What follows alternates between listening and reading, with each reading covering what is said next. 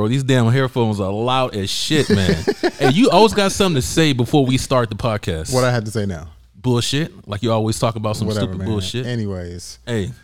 What episode is this? This is episode number 13. 13. Hey, I want to let you guys fucking know. We got a real fucking legend in the building tonight, we man. Absolutely do. I need y'all to get the fuck up and clap the motherfucking fucking hands. You know why? Hey, this guy's about to get the person we have on the show tonight. I fucking look up to highly. Legend in the fucking sport. Absolutely. One of the best wrestlers to ever come and do it in MMA. Absolutely. Fumbled my fucking words. Strike Force champion. Yes. Light heavyweight champion. Risen champion. Let's go. Hey, cold fucking blooded. King fucking Mo Lawal. Sorry, all the custom words. Hey. What's up, King Mo? What's going on, y'all? Hey, bro, we trying to be like you every day, brother. Dark-skinned, bald-headed brothers are in right now, too, baby. You know what I'm saying? Yep. What's up with you? Sure in. Taylor, hey, what you doing right now, Mo? What are you doing now? Like, since you're not fighting anymore, what's your life looking like? Man, all I do is wake up, go train, make sure my athletes are on top, come home, chill, then tend to my bees, man. I'm a beekeeper. Oh man, look at you living a good life, bro. Look at you still in shape, man. I'm trying to be like you. I need to lose about a good 10, 15 pounds now. You know what I mean? 20. Maybe 25. No, I'm playing. Hey. Look, now he's sensitive. Hey Mo, what other fighters that you're coaching right now? Can you name some of your fighters? There's a girl named Isis Verbeek. Okay. She's a big. I'm helping with Valerie Loretta, Jarzinho, Rosenstruck, Johnny Eblin. Now, hey, Johnny Eblin is somebody y'all need to watch out for. He is the truth, man. He's the truth. Yeah, he's a middleweight for Bellator. So he's fighting, I think, John Salter next. Nice. If I'm not mistaken. If I'm wrong, I'm not sure, but that's what I heard. Hey, well, on this show here, we are huge fans of Valerie. Don't say we. Do not include me in that statement. Hey, she's cool, but hey, Mo, you a super fan over here. Mo, can you relay a message to me? to her. Can you relay a message to Valerie, please? Depends on what it is. Yeah.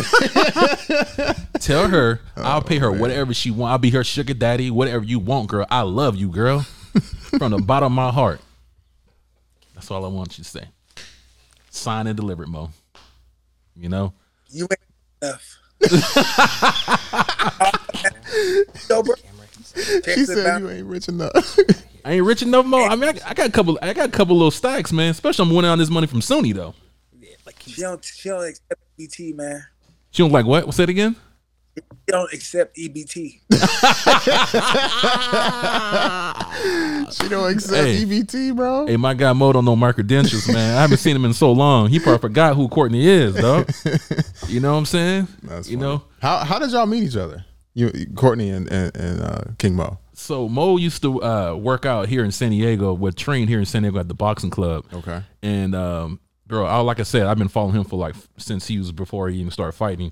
And he used to train here in San Diego, and I used to do this thing called Fighters KO, like documentaries and shit, and interviews with fighters. Yeah. And he's one of the people I interviewed. Okay. You know, so this is probably like in 2005, 2006. Oh wow! What do you think, Mo? Was it 2006? When were you in San Diego? 2009.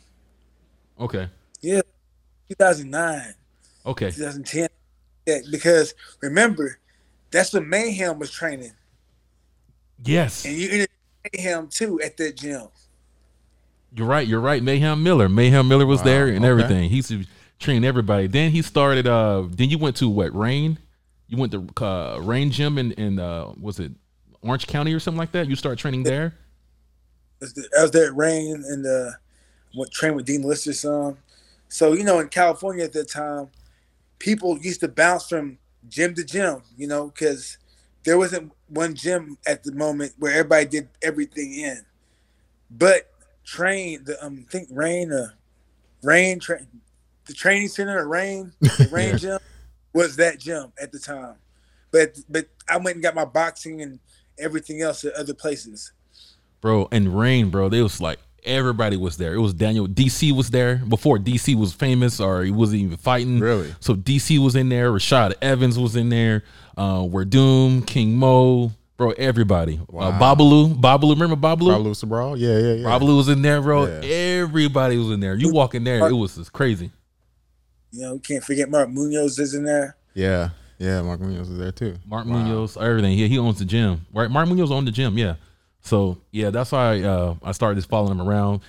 Cool fucking dude. I know a lot of people in MMA, but Mo always like super cool dude, bro. Like just down to earth, easy to talk to. Wasn't like he was a superstar. Even like before he even started fighting, people know who he was. And he always a down to earth dude, man. Word. You know what I mean? This super fucking cool guy, and we always kept our friendship. Word. You know, even going through all my trials and tribulations, he's always been like super cool and down to earth and humble, which I appreciate you, Mo, 100%, bro. You're a real cool dude, man. Hey, I'm glad you manned up and fought for your freedom, dog. Hey, Mo knows I was a slave for a good 4 or 5 years, but you know the backstory. Everybody knows the backstory of that. Yeah. You know what I mean? But yeah, Mo was around. Take care. Say it again, Mo. Calvin Candy. He was working for Calvin Candy.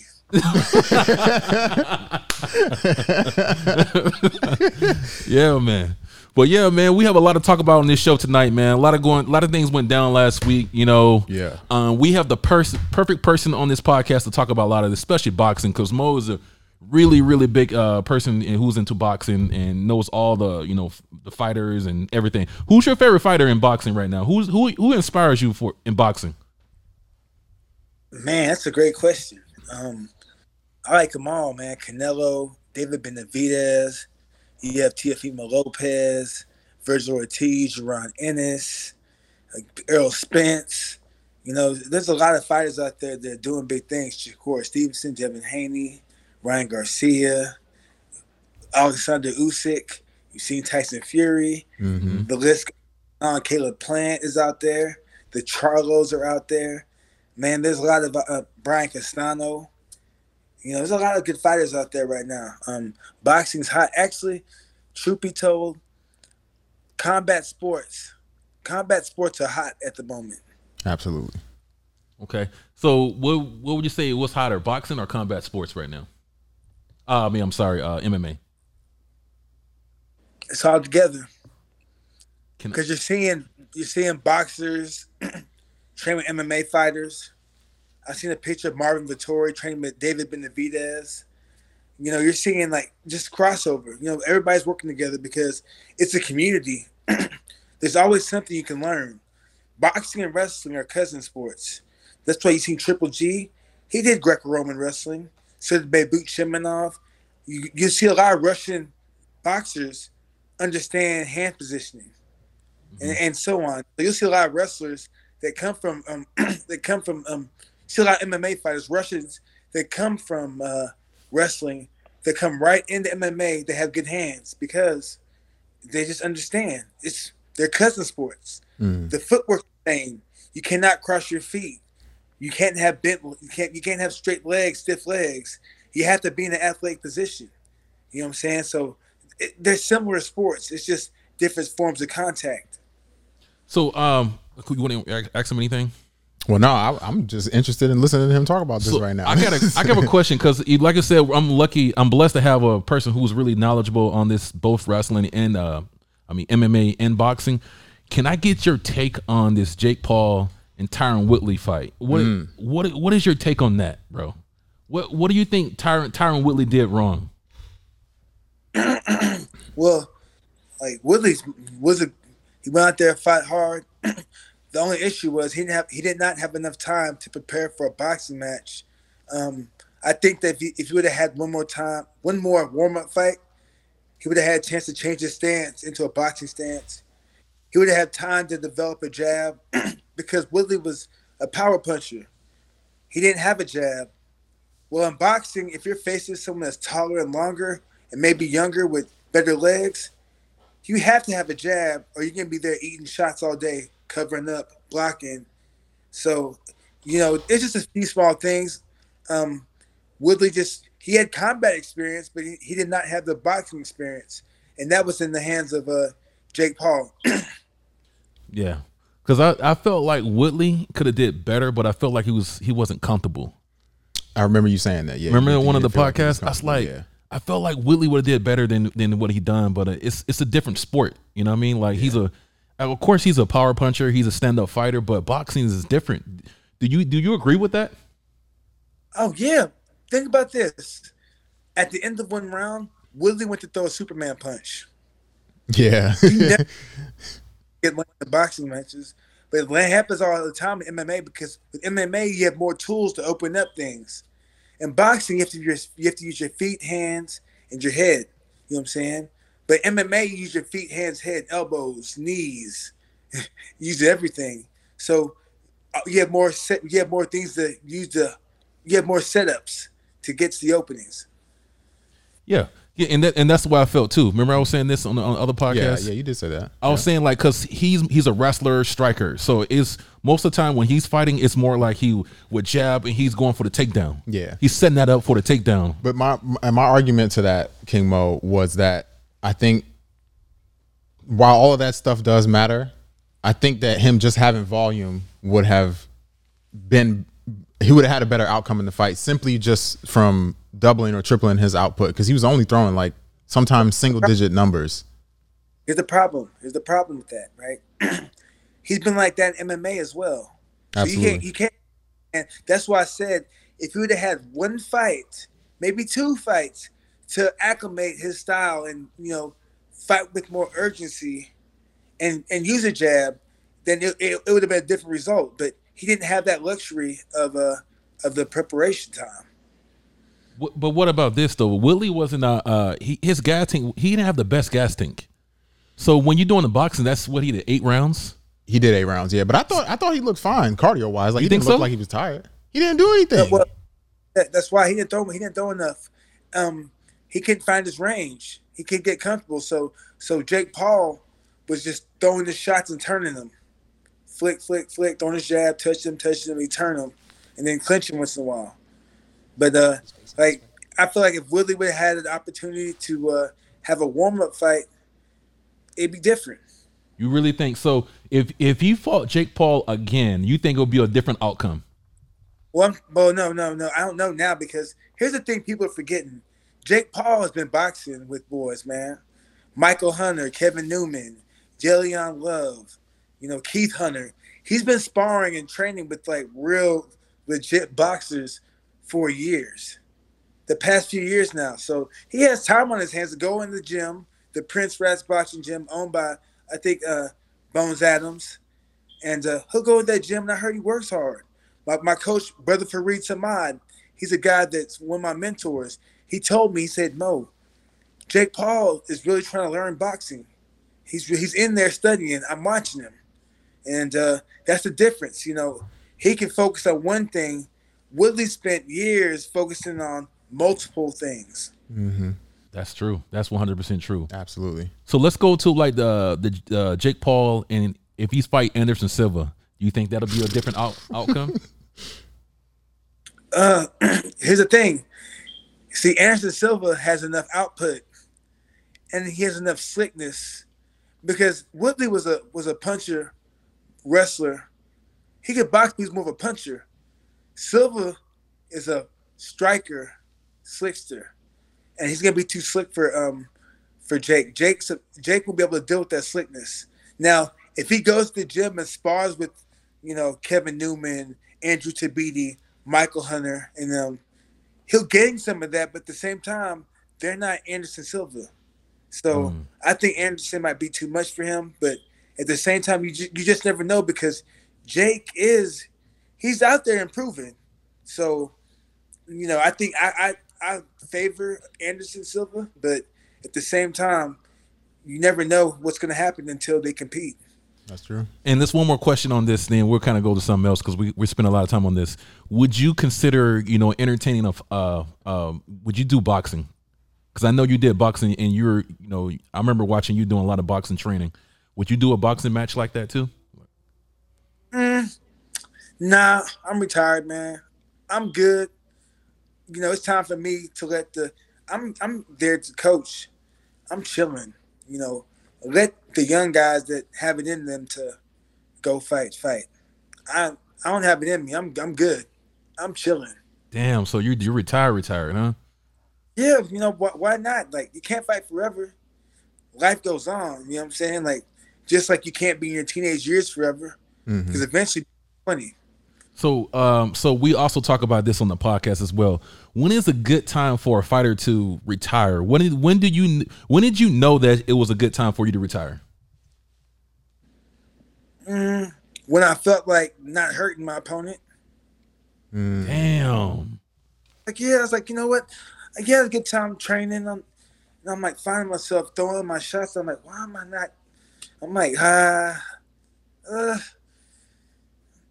I'm like, maybe I don't have it, and I had some injuries, and you know, I wanted to. I had fun training, but then just for some reason, with my injuries and just my mentality started changing. So then that's when I knew it was time to go.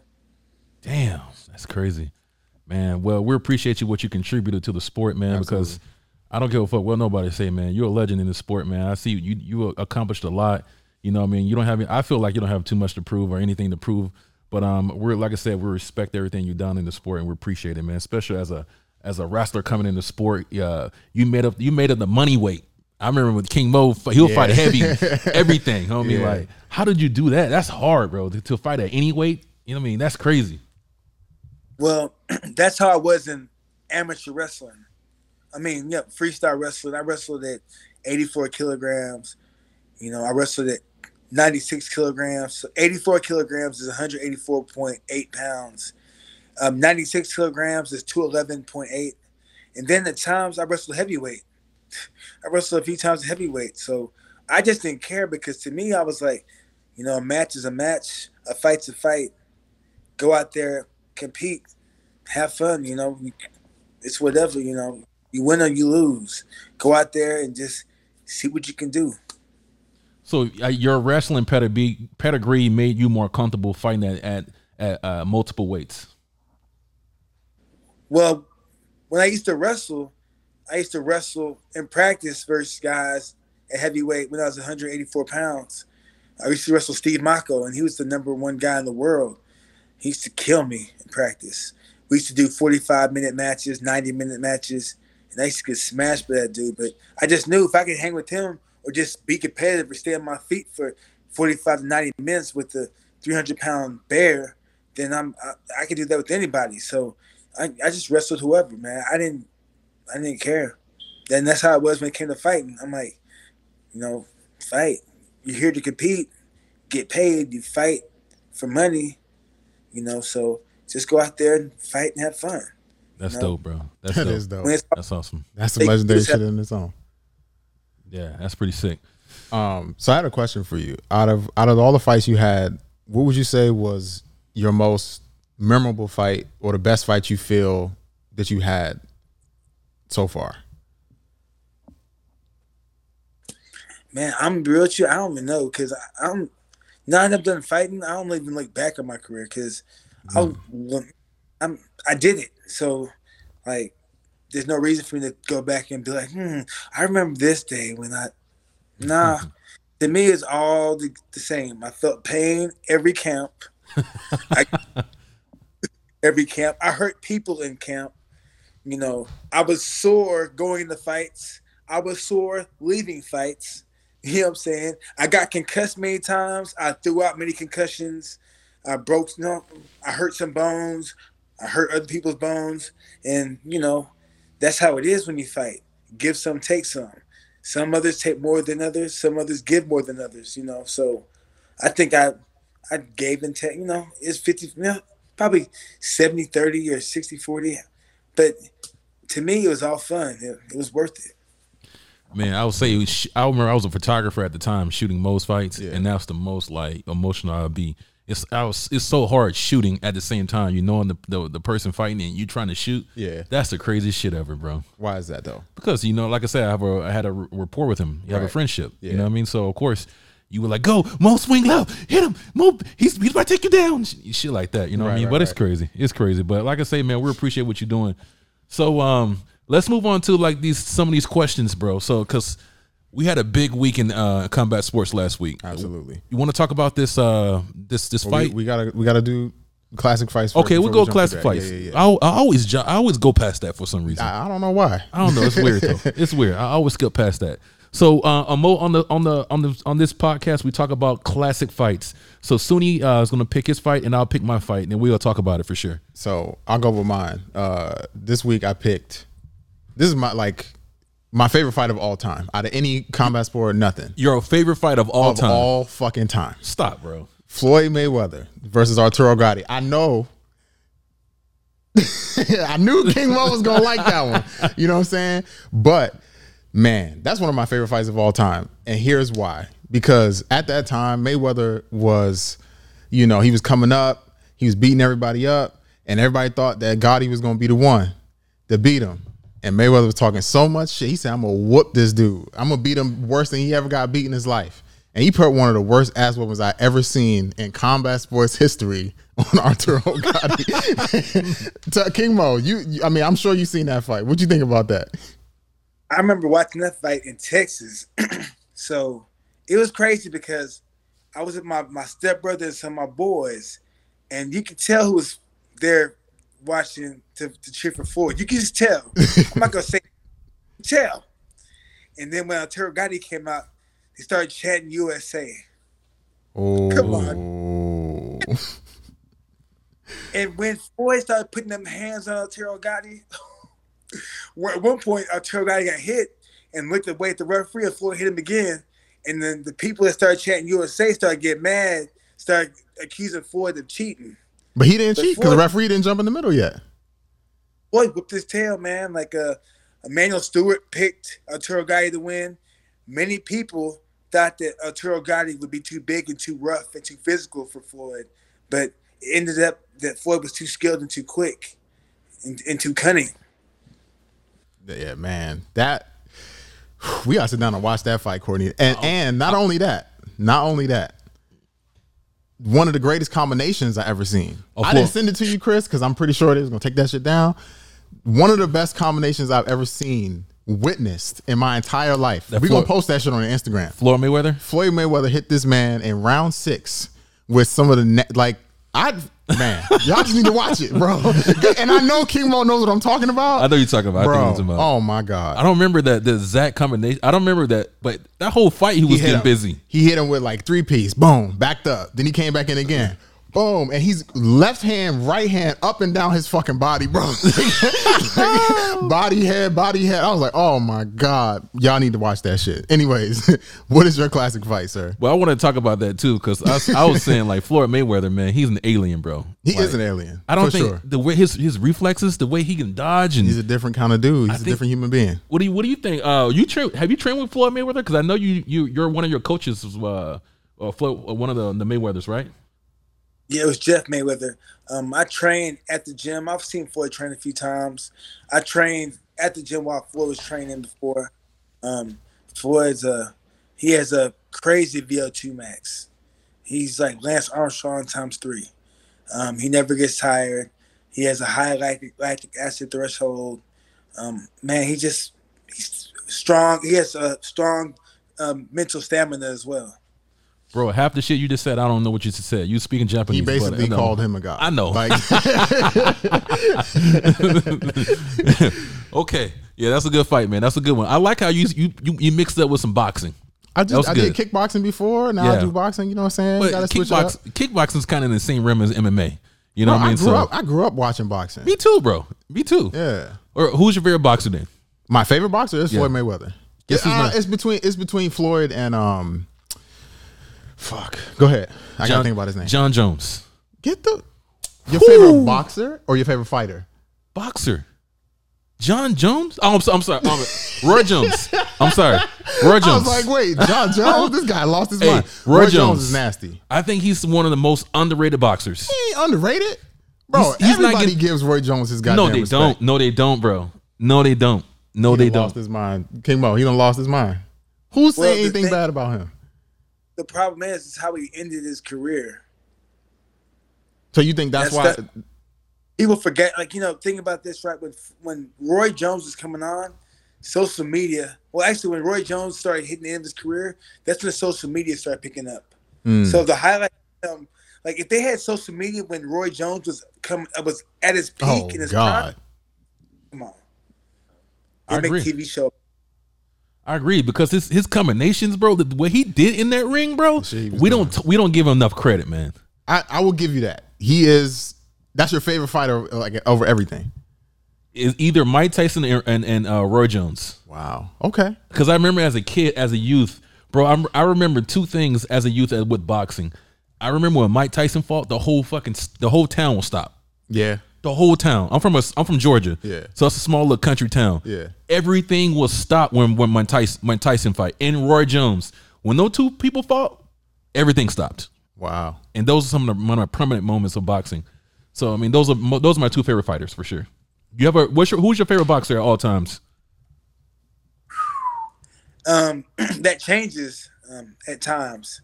It could be a young James Toney, Mike McCallum, Emmanuel Augustus, Larry Holmes, Sugar Ray Robinson, like Willie Pep, Nicolino Lachie, Mr. Untouchable, Floyd, Canelo, David Benavidez, of course, Pernell Whitaker.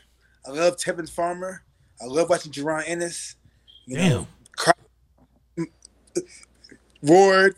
I'm gonna stop. I remember when you first started fighting, bro. You was heavily influenced by what's that guy, the Drunken Master? Who's that? Emmanuel? Is it Emmanuel Newton? No. Who was he? Augustus. Emmanuel Augustus. Bro, him and Floyd Mayweather had one of the best fucking fights ever too. Yeah. My man was doing all his dancing and shit. He broke Floyd's nose, bro. Yeah. I love that dude too, man. He's dope. I remember Mo used to fight like that in the ring. I was like, oh shit. That shit was crazy. Yeah, man. That was pretty cool. So when I go to my classic fight was that's why I said John Jones, my fault. John Jones and Gustafsson. Man, you gonna pick John Jones at this fight after what? I know. You a fool, bro. You a wild boy. I know, man. bro. But I had to pick this fight, man, because I was trying to look up a good fight that I remember, and I remember this fight would have me on my knees, bro. Like, this was such a crazy freaking fight, and I would say I really, from the bottom of my heart, I felt like John Jones lost that fight. You thought he lost that fight? You motherfucking right. He lost that fight. King Mo, what you think about that?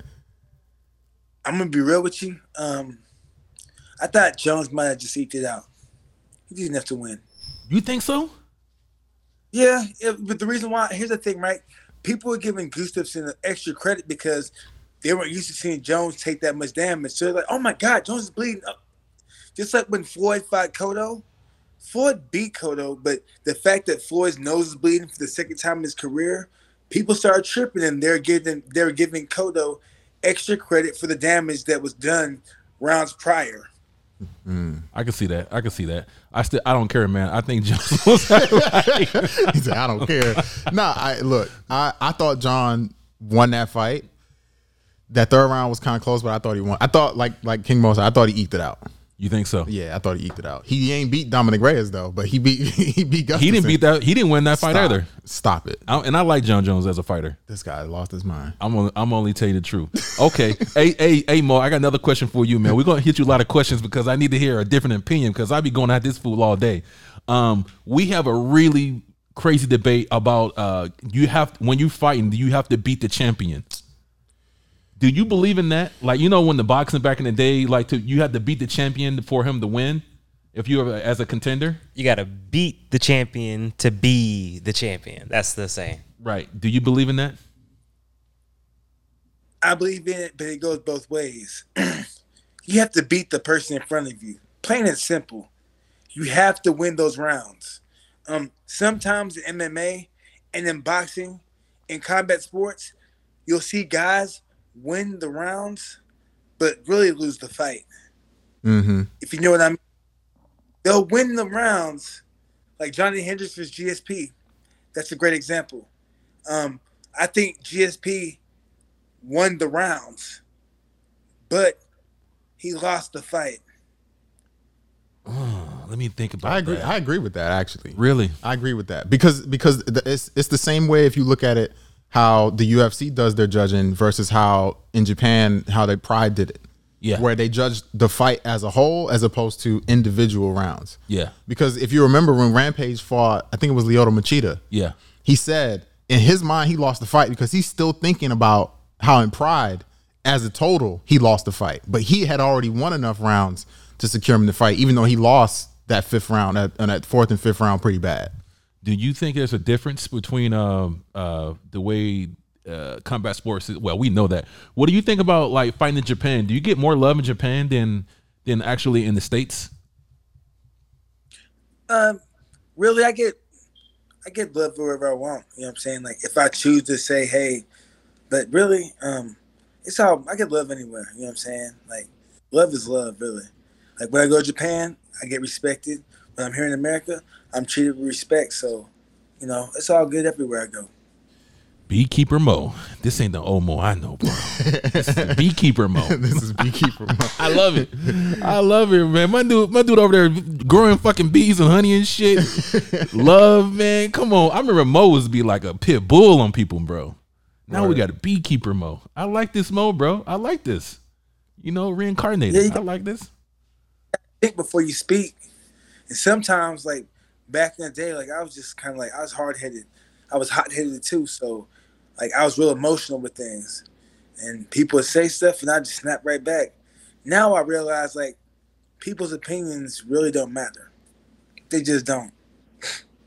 I always knew that, but now, like, as I've gotten older, I'm like, it's like, okay. And I don't even, like, it's the point where I'm going to pay attention with drama. Like, you know, someone said Ariel versus Brandon Shuab. I'm going to tell you something. I know nothing about that. Never heard nothing about it. So y'all can fill me in. Hey, I already know where you were, bro. You was in the backyard fucking with your damn bees and shit. You know what I'm saying? Well, let's jump into this first one. Let's jump into some questions, man. Are you gonna talk? Okay, all right. No, whatever you going. We'll take it where you want. Well, I wanted to talk about that bare knuckle boxer, Justin Thornton, who died. Oh, damn, that was crazy too. Yeah, bro. he got knocked out, and then he died shortly after getting knocked out at bare knuckle boxing. Sometimes man, that shit is crazy, bro. That bare knuckle boxing is wild, man. Like, I'm all for people fighting and doing whatever, but once you take the gloves off and it's just it's something different about that shit, man. Yeah, like I don't know, it's something crazy about that to me. It's barbaric, man. I don't know about the word barbaric, but it's like just watching somebody bare fist hit you and the slices open up, and it just feels way different to me. Man, the only thing I don't like about bare knuckle fighting is like when you see their hands after the fight, they be all swollen, bro. Swollen up, man. Yeah. God damn, man. Are you into bare knuckle boxing? Well, yeah. The thing about bare knuckle, it's more primal. You know, so y'all will watch fist fights, but the fist fights end in like a few seconds. The bare knuckle fights end in, depending on which organization, 2 to 3 minutes per round.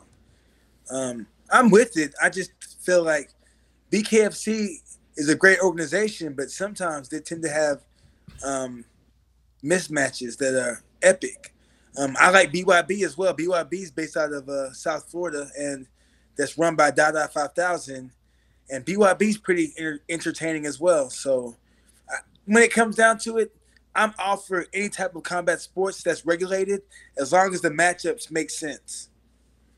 Well, this matchup, they were saying, there was a controversy over this matchup. They were saying that he shouldn't have been in there. He shouldn't have been in there at all, or with the guy that he fought? Yeah, the guy he fought had a lot more credentials than he did. So he was in there, and he shouldn't have been in there. Damn, that's sad, bro. It is sad. He was in the hospital for like a month or two too, bro, before he passed away. After that, that's sad. Yeah, bro. It's rough, man. But you know what though, and I think what's important for everybody. I know we on this show, you know, we talk shit back and forth, and you know, we laughing about different things. But at the end of the day, and I know this because I'm fighting now, but and I know King Mo knows this, and I know you know this being around fighters a lot. Like, we're literally putting our health on the line for entertainment purposes. Yes. You know what I'm saying? Like, so don't be too harsh on these fighters online, especially, you know, you literally spending money and time watching them, and then you going online talking shit like they didn't just lose some brain cells for you know, $70 on pay-per-view for your entertainment. That's why I say, man, like with us, bro, with this podcast, we fuck around. This is like barbershop talk with us. We having fun. And we might talk some shit, but it's not like we're not trying to disrespect people. We respect everybody. We respect these fighters and everything. Like I said, I know a lot of these people have relationships with these people, you know, so I respect them. We just be talking shit, man. This you know, what it is. It's crazy. You know what I mean? But bare knuckle what's it, BKFC? BKFC. These motherfuckers owe me like $3,000. Just let y'all know that. Y'all owe me $3,000. I need my money. You $3,000 for? Because I did a photo shoot and they didn't even pay me. Oh man. Hey, chop this shit up. King Mo got something to say? Is that BYB? Bro, I think Backyard Brawl is Dada 5,000 in them. Hit them up. See what they might use you for something, man. I know this. The last card I went to was pretty entertaining, man. Everybody was there. Even AJ McKee, Antonio McKee, Luis Ortiz. I seen Linton Vassell there. Yuli Monster. It was pretty. Joey Beltran and his wife, Britain. So yeah, man, it was pretty live that weekend. Was Valerie there? That's the question. Look, I'm her coach.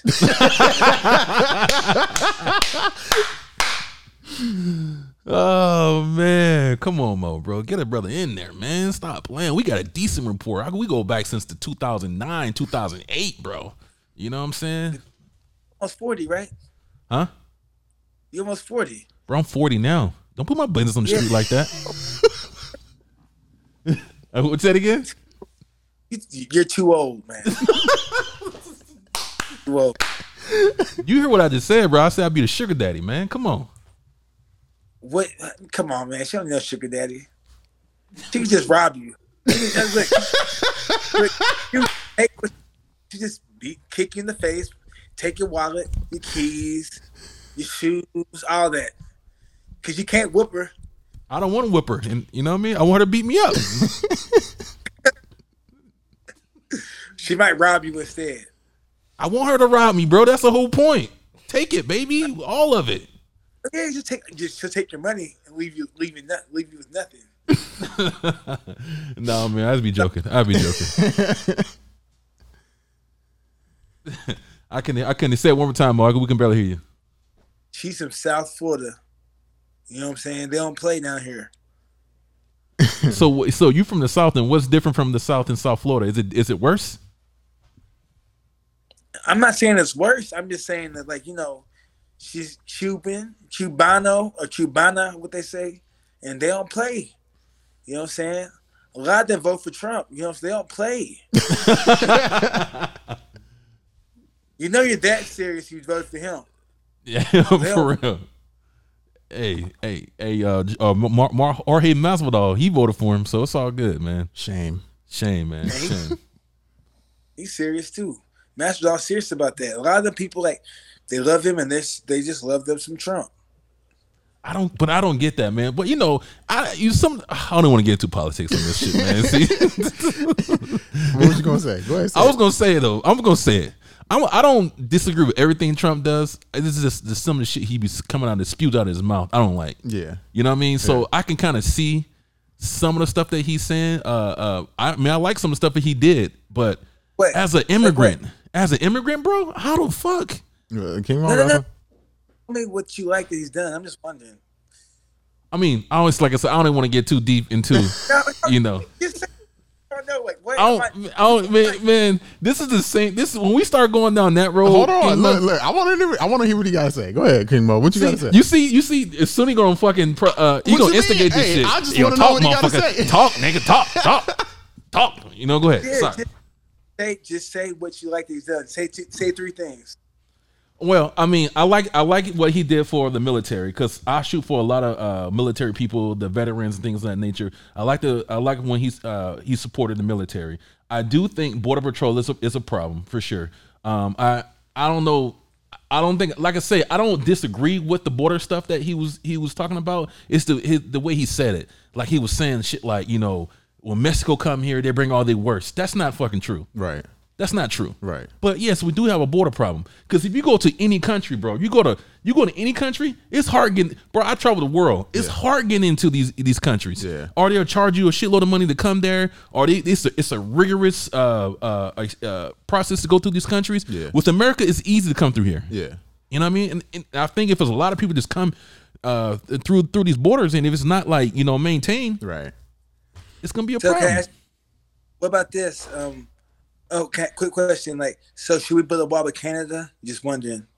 I don't know. I mean, are they like America too? No, I mean, if you go to Canada, bro, you already know it's hard. It's hard getting into Canada. It's hard. You can't even just walk in or going through Canada. They're gonna ask you a million freaking questions. They're gonna harass you. Then when you go into Canada, they're gonna take 50% of whatever you do. America's not like that. What's your third thing? The third thing, man. I mean, off the top, I'm not even thinking about politics right now, but you know what I mean? I don't know. All right, that's cool. All right. That's all I was wondering. What is your take? You want to talk about it? About as far as what? Trump? Okay, like what you want to ask me? Well, I already know. I talk to you all the time. I already know your stance on Trump, bro, so we don't even got to go that far. It's all good, man. But I do like this beekeeper mode, man. I mean, hey, I'm your new name. That. Hey, Mo, change your Instagram handle to beekeeper Mo. Peacekeeper Mo. Peacekeeper. All right, let's go to the next one. So this is actually a good one. I'm wondering about this as somebody who's trained and fought for a really long time. I feel like it's a common thing that comes around where people talk about how hard fighters are sparring. Yes. So first, I want to get King Mo's opinion before I say anything. I want to tell you, I was around this dude a lot. He's a hard sparrer. Okay. Oh, this is why I can't. Okay, yeah, because of Strickland. And that wasn't that long ago either. That's in San Diego. Yeah, I know. And I will tell you the backstory on this. What's his name came in during a photo shoot, and he didn't know that he didn't supposed to fight. I did a photo shoot with him that day after this, right? And he was all busted up, eyes all cut up and everything From sparring.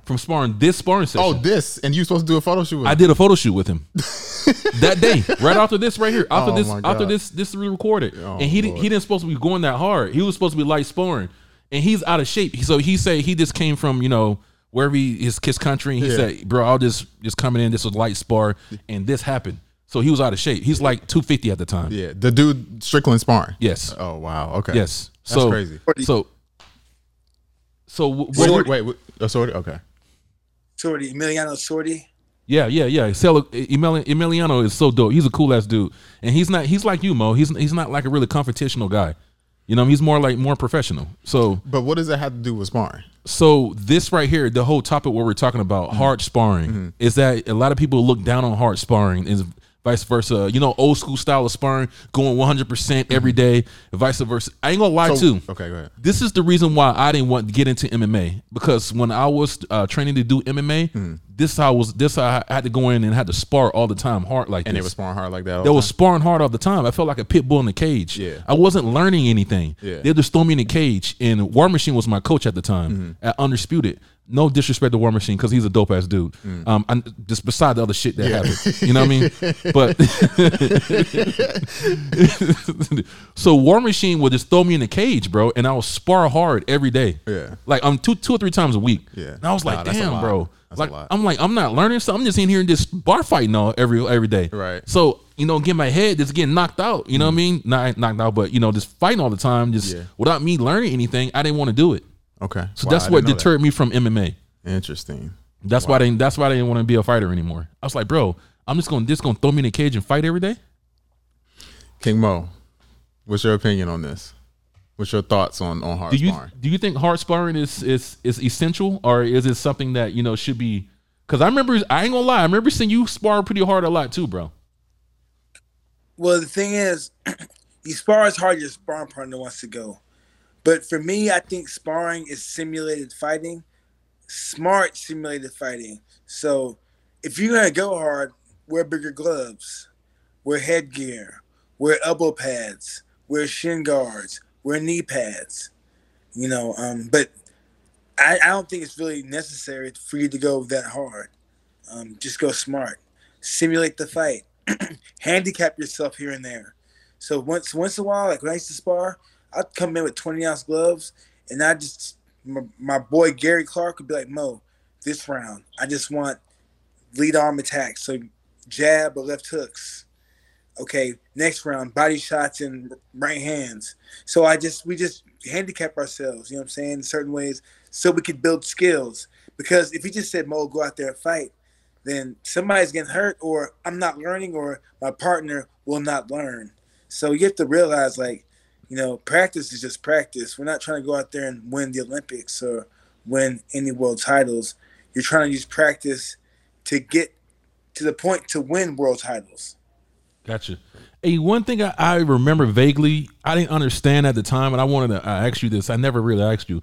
Why did you spar like heavy people all the time? Like, I remember you sparring like we're Doom and shit like that, like going hard, like beating the shit. Oh, I ain't gonna, never mind.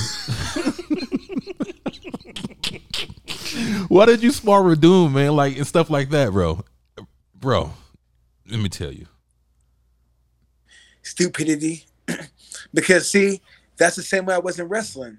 In amateur wrestling, I weighed 184 pounds, but I wrestled 184, 211 heavyweight. So then I took that same mentality to MMA, but, man, like, there are times me and Verdun would go at it. Man, he whooped me a few times. I gave him some shots, but, man, like. That's not true. Yeah. Yeah.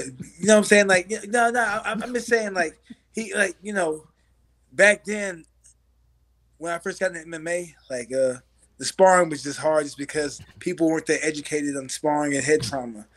But as studies and people started to train more, and more research and literature was out there on head trauma, people started to change their ways.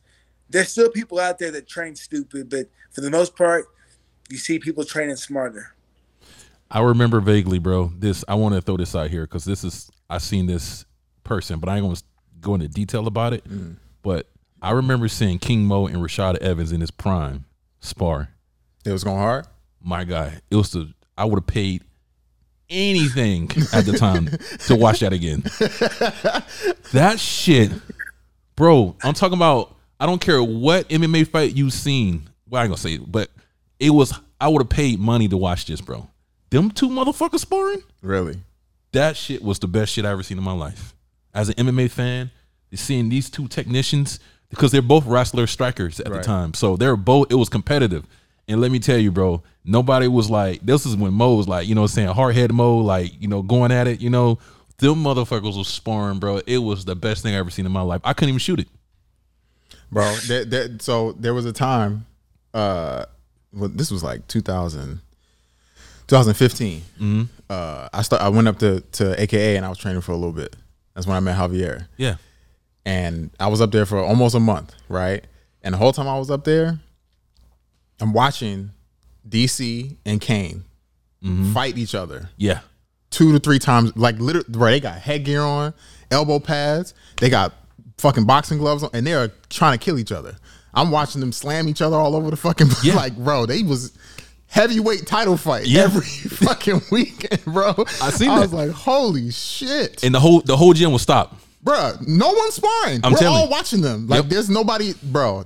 Like you said, I would pay money for that shit. Yep. Because I've seen them spar before too. It gets serious. Yeah. I even they're both seen competitive ass dudes. Bro, I even seen DC before DC was famous spar with Mo. Word. Hey Mo, you a cold piece. That's all I'm saying, bro. You a cold piece, man. Hey, I seen Mo. I ain't gonna lie. I ain't gonna put no names out there, but I'm being 100% real, bro. I seen Mo put hands and beat the shit out of a lot of people. Your favorite fighter. I seen Mo do it. I believe it for sure. But next question though. Hey, Mo, you wanna touch on that before we go to the next topic? Nah, man. Like, sparring hard is stupid. Spar smart. It's all about being smart in training. Smartness will get you far. Oh, wait. Suni, we have some people in the comments that want to know what you think. About what? About sparring hard. Oh no, I didn't say. Because we know firsthand. First of all, that's Ron. All right. So my thoughts on sparring hard. I think you shouldn't spar hard a lot, but I do think it is necessary. Like let's say you have a fight camp and you know 2 weeks ahead of time that you're going to be fighting. You should probably get like three hard sparring sessions in where you're like almost fighting, so you know what it is that you're doing. But like King Mo said, put the big gloves on, you know, headgear if you need it, elbow pads, knee pads, everything, right? But on a regular basis, if you're on your, you know, day-to-day, you know, weekly sparring, 2-3 times a week sparring, that should be light. Like no more than 50% y'all should be going. And if you're going to go hard at all, it should be hard to everything except for the head. So you could throw hard body shots, you know what I'm saying? You can throw hard leg kicks, all of that type of stuff. But head kicks and punches to the head, all of that type of stuff shouldn't be, like I said, more than 50-60%. Interesting. Yeah. Interesting. And I know why Ron brought that up, but I'm not going to tell that story. Thinks like you're lying, Sunni. I'm not even entertaining Nick either because I know why he said that too. But let's go King Mo. Anything you got to say?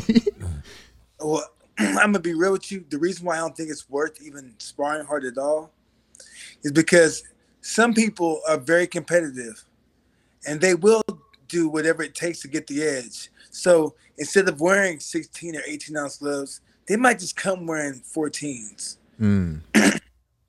You know, and that's what you see that happen a lot. I see that happen all the time. So I feel like, you know, if you know your partner and you have an understanding, hey, we'll go hard, but I'm hurt here. I know you're hurt here. I won't attack these points. Okay, but some people don't get that understanding because they just go into a gym and they're like, hey, where's the work at? And then they get slept. Now that I agree with. You go into a gym acting crazy, you might get knocked out that day. Man, that's MMA gyms for sure. Boxing boxing gyms too. Absolutely. 100%. What'd you say, King Mo? Boxing gyms are worse by far. They ain't playing with you over there. You coming there with that bullshit? They gonna have niggas lined up to beat your ass. It's a lot of egos in that gym for sure, bro. So another thing that happened, I know why people keep bringing this up actually. So Dominick Cruz and that comment where he said that Conor was trying to gas Khabib out when he was on the bottom getting smashed. So look, I understand. We could talk about this, right? But first of all, I know why this keeps coming up because the UFC keeps putting that goddamn fight up on YouTube. So all these people are getting to see it again, and then they're hearing his commentary again because they just posted it again 4 days ago. So that's why, because it was the anniversary or 3 year, whatever the fuck it was. Bro, I mean, I'm tired of hearing about this. It's so dumb, like MMA fans sometimes, bro. Like they see things, and I feel like they follow other people, and it becomes trendy, and then people are followers. The same thing with the whole Joe Rogan thing. Yeah. People in Joe Rogan ass saying that he don't have the credentials. People are saying now Joe Rogan have the credentials to call the fights. He don't have the credentials to call the fight. Because he haven't fought. He never fought before. Joe Rogan did fight. No, he never fought. Joe Rogan was a kickboxer. He never did MMA, but he was fighting kickboxing. No, he was like training or something like that. Bro, Joe Rogan he is a kickboxer. He used to fight. I don't know. But they're saying that. Look at BoxRec. Because the thing is that BoxRec and some other search engines, if a person has a fight record, you can type in their name. Just go to Google and type in Joe Rogan fight record. Because if he fought kickboxing, pull up. You know, I don't know if he did, but you know, he's seen enough fights. He's trained. So, you know, when it comes down to calling fights, anybody can call fights. Anybody can call them. You know what I'm saying? If you're doing a good job, you're doing a good job. If you ain't good, then you're not good.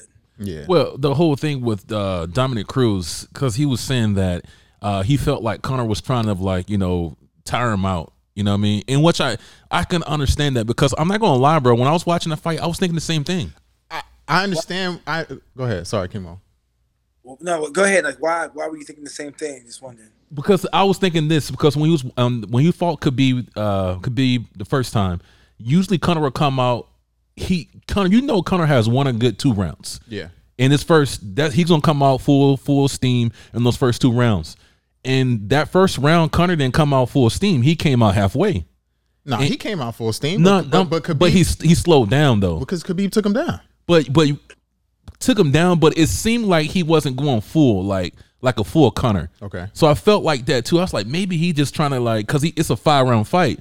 So I said maybe he just trying to get Khabib a little tired or whatever that is. This is what I would say. I was thinking of that. I think that what the reason why he's saying and the reason why you guys are saying it makes sense. Yeah. I think it was poorly timed because in that moment, Khabib is smashing Conor's face in.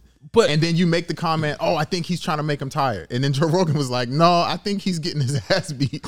Yeah, basically. So that's what I think. I think it was the Joe Rogan rebuttal that made it look bad.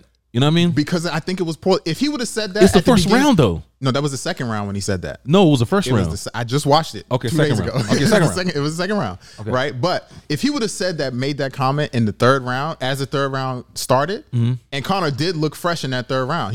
I think that's the round he won, right? Khabib won. No, I'm saying he won the third round. Yeah. Right? So if he won the third round, that's the time to make that comment. Like, wow, maybe he was holding back and saving some energy. But I think in that exact moment, Conor's getting his face beat in. That's probably not the best time to say. But at the same time, like, all fairness, it's during the fight. So it's not like we watch the fight, then we can have the opinion of what's going on after the fight. So of course we can critique it. Absolutely. You know what I mean? So now we have the time to think about it. Right. He's watching this live, so he's only giving this analysis of what's going on live. I'm not disagreeing with you. I'm just saying I think the reason why is because it was poorly timed, and then people keep putting it out, so they keep talking shit about it. And I think most people are talking shit about it because afterwards you watching the fight and now you can critique the fight. Right. So it's different from watching it and you breaking down the fight live. Watching it, not on TV or anything, 100%. Right in front of you in the cage. I agree. That's a different experience. Right. So he's watching it live, so he's giving his critique. And these motherfuckers think they're smarter than Dominick Cruz? Oh, no. What the fuck? None of them are. Y'all motherfuckers think y'all smarter than Dominick Cruz. You're going to sit here and argue with one of the brilliant minds in this fucking game, a undefeated fighter for almost 10 years, a legend in the fucking sport. You think you're smarter than him? Hey man, I don't know what they be thinking sometimes. Yeah, I can't stand these fucking fans, man. Hey, did you see that fight, Mo, at all, or? You know what? I saw the fight, but I think everyone's kind of wrong a little bit in a sense, and I'm gonna put my own spin on it. So when Conor McGregor fought Chad Mendes, he kind of rope-a-dope Chad Mendes. Remember, he got beat up and he was getting pummeled, and Chad Mendes gassed out trying to pummel him and got stopped. So that's the only thing I can think of. Because Conor he's a strong will, he's a solid chin, he's pretty durable, and he could come from behind with one shot. He's like that Deontay Wilder factor with the one shot. So maybe he was trying to foreshadow, hey, if Khabib gets tired or gasses himself out trying to finish Conor, he could overexert himself and get stopped if Conor gets back to his feet. Maybe that's what he was trying to foreshadow or hint to, but it just came off the wrong time. Gotcha. Well, I can see that. I can see that too. So I think we're all saying the same thing. Yeah. We all understand why he said it. Right. It's just, people are going to do what they want to do. I got a question though, man. This is off subject too. Go ahead. Because I'm excited. I got Mo on here. Absolutely. So since we're talking about Khabib, do you think, since you're a strong wrestler, high pedigree wrestler, do you think GSP in his prime could beat Khabib? What weight class? Because here's the thing, like, it's hard to determine because 155 and 170 are two different weight classes. They're both two different builds, two different speeds. I don't know. Khabib's hands started getting better towards the end of his career. I think at the same weight, Khabib beats him because he's more advanced, and Khabib has seen everything GSP has to offer. GSP has never seen anyone like Khabib or close to Khabib. Khabib has never seen anyone like GSP, but the thing is, Khabib is trained with multiple, high-level wrestlers. I just, there's something about Khabib. He's just a special type of athlete. But I at the same weight, I favor Khabib. But the thing is, you have to realize when guys are training for fights, you think if George is gonna fight Khabib at 170, You think George would come in small? No, he'd probably bulk up and train and do the right things, get with the right team to make sure they can be strong enough and have the conditioning to put away Habib. You know what I'm saying? So you have to take, it's with the way sports science has come along, it's come so far that like a training camp, a strength coach, a diet now can change a fighter. Interesting. Absolutely. I always wondered that, like a high level wrestler, because Khabib is like Habib. I don't know how to pronounce his name, how people pronounce it, but I think that he's a grappler, but he has that different level of just destroying you on the ground. Yeah. But can he beat a high level wrestler like a Mo or somebody like a GSP or of that nature? You know what I mean? You know what? Here's why I would say I think that he could. That he could. Like, and I'm agreeing with King Mo because I think and I'm only doing this because I'm comparing someone that Khabib trains with to someone that he fought. So Islam recently fought this guy, Arman. I don't know how to say his last name. I believe he's from Iran, right? Right. Armenia. Yes. Yeah, Armenia. And so when they fought, that was like one of the best grappling fights like I've ever seen because they're both fucking Islam and this guy are high level grapplers, right? And they were going back and forth, but Islam started to catch on and he started to dominate him later on in the fight, right? So if Khabib is better than Islam and they just had that kind of wrestling battle, we know what kind of wrestling Khabib has. Right. So in my mind, I'm like, if Khabib is better than Islam and Islam is doing this to one of the best wrestlers in the division, how can he not do this to anybody else? He should be able to do this to anybody else. One of the things, obviously I would love to see that GSP fight, but I would also I would pay all the money in my bank account to see him versus Usman. Well, I've been taking a lot of your money, so I don't know. You have that. Well, I guess I got to call you for the loan. Yeah, you know what I mean? I got you, baby. I got you. I need 10% back, though. You know what I mean? For sure. But I agree with you 100%, bro. I agree with you. So yeah, we'll see. We'll see what happens. So I'm gonna be honest. I'm like King Mo. I didn't really know nothing about this Brendan Shuab and Ariel Helwani thing that's been going on.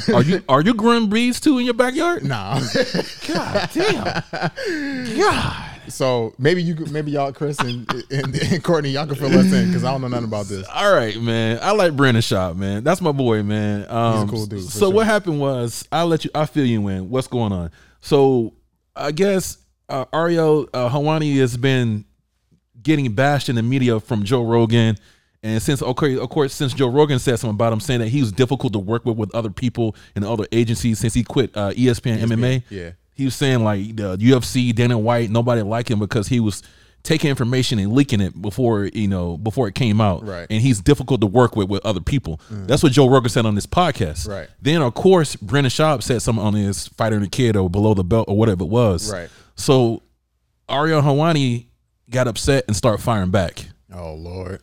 So now it's a war between Ariel Helwani and they're being serious about this. Oh, this is serious. Oh, okay. This is serious. So I don't know anything about Ariel behind the scenes. I only know about what people say. You got a little bit more. But the thing is, they're saying now what's kind of what Brendan Shuab is saying. He was saying that pretty much somebody like me who would never had fight experience, like actual fight, we shouldn't be talking about fighting. I don't agree with that. You know what I mean? With that. Because we don't know what it takes to be a fighter.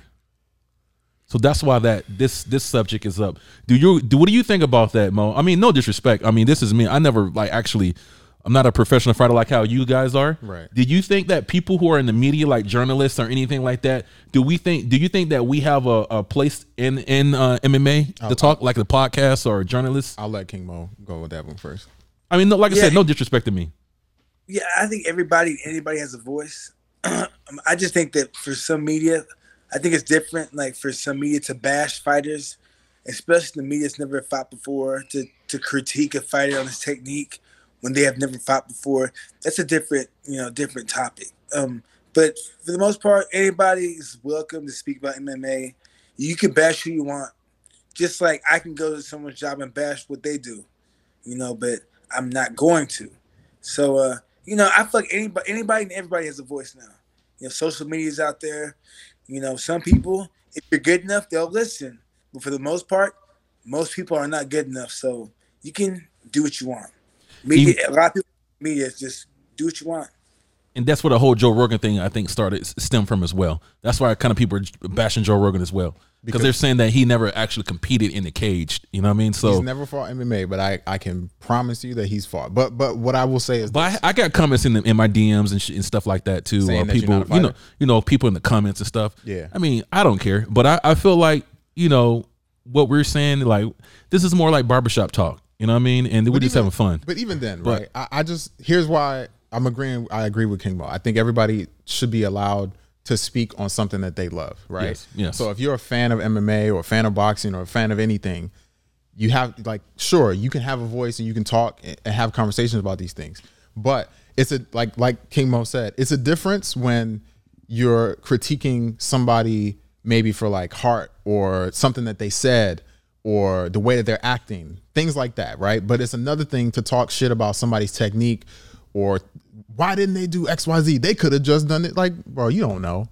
You don't know what the hell what are you talking about? Oh, they why didn't they just? You never fought before. You never been under Khabib before, so you don't even know. I agree with that. What it is. So, but I think what Brennan Shuab and Ariel are arguing about, based on what I'm hearing, is just that Ariel may not respect the fighters for what they are. I've never heard him personally critique any fighter's technique or anything like that, but maybe some of the shit that he's saying is disrespectful. I'm not sure. Well, what about this though? I agree with you, and I agree with both of you guys. But I also have a question of this: if that's the rules, then what about being your coaches? So you're saying that? What about your coach? If your coach haven't competed in an MMA fight, would you listen to your coach, or does he have? Bro, there's plenty of coaches that. Okay, so what's the difference between Joe Rogan or Ariel Helwani?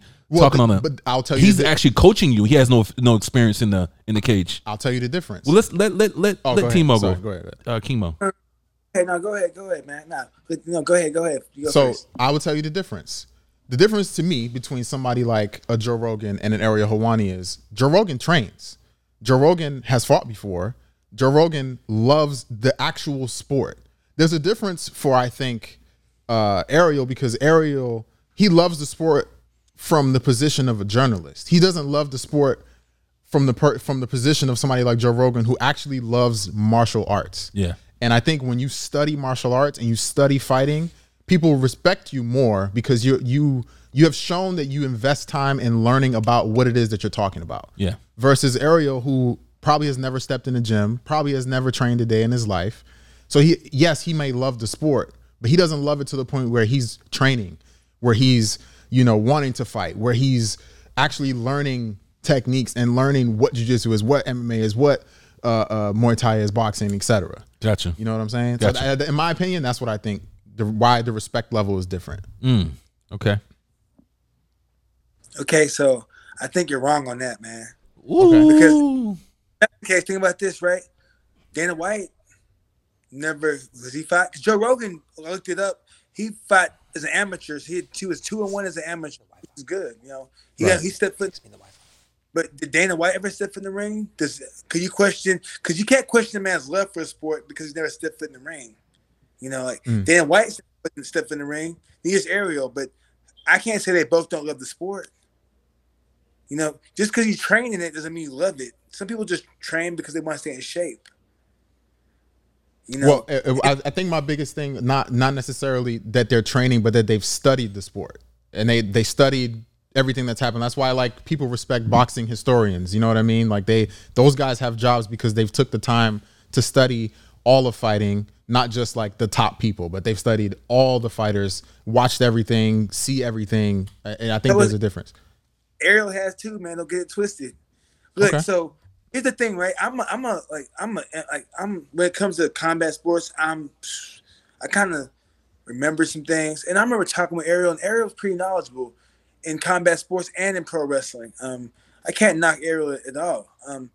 It's just that some people, just want to have. I know some people just don't want to like somebody for a reason. I'm not saying that's you guys, but there's beef for some reason. It is what it is. But when it comes to coaching, anybody can be a coach. Greg Jackson never fought. Joe Calzaghe, his dad was his coach. His dad was a musician. He never fought before. Now, as a coach, all we are we're another set of eyes that we give you our best pieces of advice to help you win a fight, because we're giving you advice based upon what we see and what we've been through. You know what I'm saying? So like sometimes some people can explain things better than others. You know, there are people out there that never fought before, but if they're seeing something, they can tell you, hey, watch out. He's dropping his left hand. Do what you do from that. You know, he's throwing his jab, slip to the right or drop underneath that, you know. So some people, they might not ever fought before, but they have a mind to tell you what's going on. They can calculate certain things and express what they see in their head and give you the right advice to win a fight. So Mo, what you're saying is that you necessarily don't have to have experience in the cage to be a great coach. You can also you just articulate yourself from what you see in from other fighters, what you experience coaching other fighters or watching. So you can also be a high level. Because my thing with you is you've been through it all, you've seen it all. I do feel like as a experienced athlete, you can steer a fighter in a better way because you experienced it personally firsthand. Sure. Vice versa of somebody who just actually looking at it. Yeah. You know what I mean? You can add more to that fighter because you know how it is to be fatigued or experience a bad weight cut. Like because you've already been there. You can you relate experienced to them. it. Right. You relate to it. Right. Like for me, I haven't. You know what I mean? You wouldn't have very much advice to give. I can only tell you from what I see. I observed. Right. So it'd be different. But there's another thing too, though, and I know King Mo would probably agree with me. Everyone who has fought and maybe even were great fighters cannot always be great coaches because they may not be able to articulate themselves and tell their student or their fighter like, hey, you need to do XYZ because maybe for them it was natural. You know what I mean? And maybe they don't understand it in that way that that they're able to break it down to somebody else. And I think for the most part, and I could be wrong, but most of the great coaches are people who either have not reached like the highest levels in their sport, and some of them haven't even fought. Greg Jackson. But here's one thing that you have to realize though. Greg Jackson is a great speaker, but the thing is like when it's time when shit gets real and it's 2 rounds to 2 and we're coming to the 5th round. With me, I could be like, hey man, I know what I know you're tired. I know the lactic acid in your shoulders is built up. I know you're sore, your hands sore, your shins are sore, but hey, we need this round. You need your whole check. You need this win. We need that belt, right? Now, that's different. Now, imagine if a guy who's never fought before got in your face and was like, hey, dig deep. I mean, you're just tired. I mean, it's not that bad. Yeah, your hands are sore, but I mean, you can still grab. Well, if your hands are that sore, you're not grabbing shit. But a man with experience or a woman with experience could help you think of other ideas and other ways to maneuver around that to help you get that victory. Bro, and you know what? I love what you just said. And that reminded me of one of the craziest things I ever heard in the corner. Was from Greg Jackson. When GSP came back to his corner, I think it was when he was fighting Thiago Alves maybe, he had tore his groin. And he went back to the corner and he told Greg Jackson, I think I tore my groin. And Greg Jackson goes, I don't give a fuck. Take your groin out and throw it at him. I don't care. Damn. Man. Okay, well, you remember that shit? I remember that, man. But I think it was later rounds, and you're like, "Hey, man, we're up. What else? What you want to lose? You want to forfeit? That's not an option. So go out there and fuck your groin, fuck your hand. We want to get that victory. So go out there and do what you gotta do. If you need to get a takedown or a circle and just avoid getting the punch, getting hit and taken down, then do what you gotta do. But the W is a must. It's crazy. But on the flip side, Greg Jackson, he has grown some crazy champions in that Absolutely. gym. Him and so he's doing something right, bro. Him and Coach Brink, they gotta be doing something Absolutely. right. Gotta be doing something right. So to cap all of this off, I think we're all in agreement here. Yeah. Everybody should be allowed to talk about MMA. For sure. I understand what King Mo is saying, and I agree. You don't have to train in order to show that you love the sport.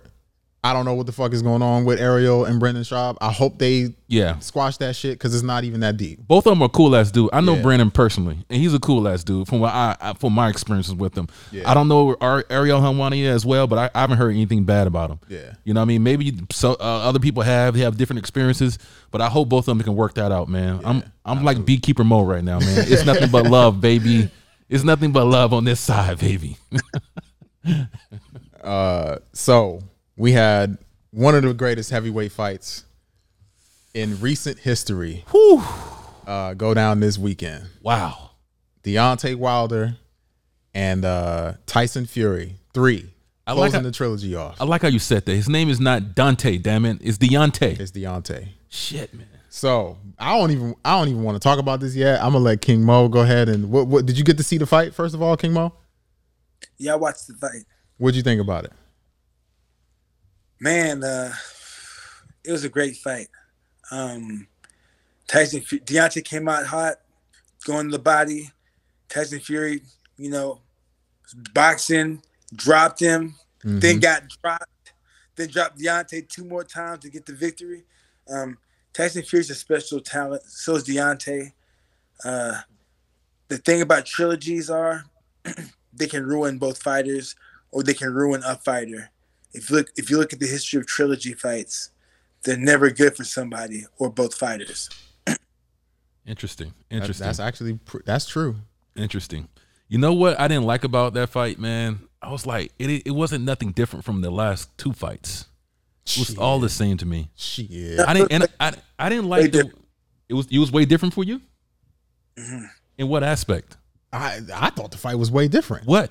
Deontay came out differently. Go ahead. I'll let King Mo. No, go ahead. Speak. I want to hear this shit. Yeah, I think Deontay came out showing a little bit more skill.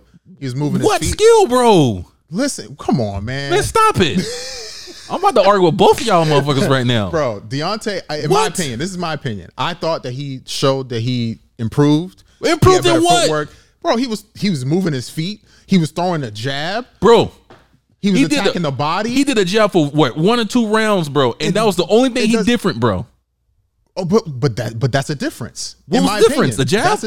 Yeah, bro. To the body? Jabs make the fight. Man, but yeah. The jab is like the most important thing. So the fact that he came out and was throwing a jab as a power puncher, that's amazing. Bro, that jab got his ass tired in that first round. If he didn't do that jab. He did get tired. Only thing he did different from that. No, I'm not listen, I know how y'all motherfuckers are on the internet and shit. Like, you know what I mean? Bro, I'm not saying that he didn't do a good job.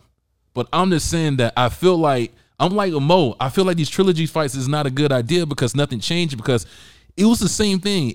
Only thing he added was a jab, but you can't change a fighter. Yeah, you know what I mean? Because he's been learning that same techniques that he's been doing for years. I don't agree that you can't change a fighter. It's hard though.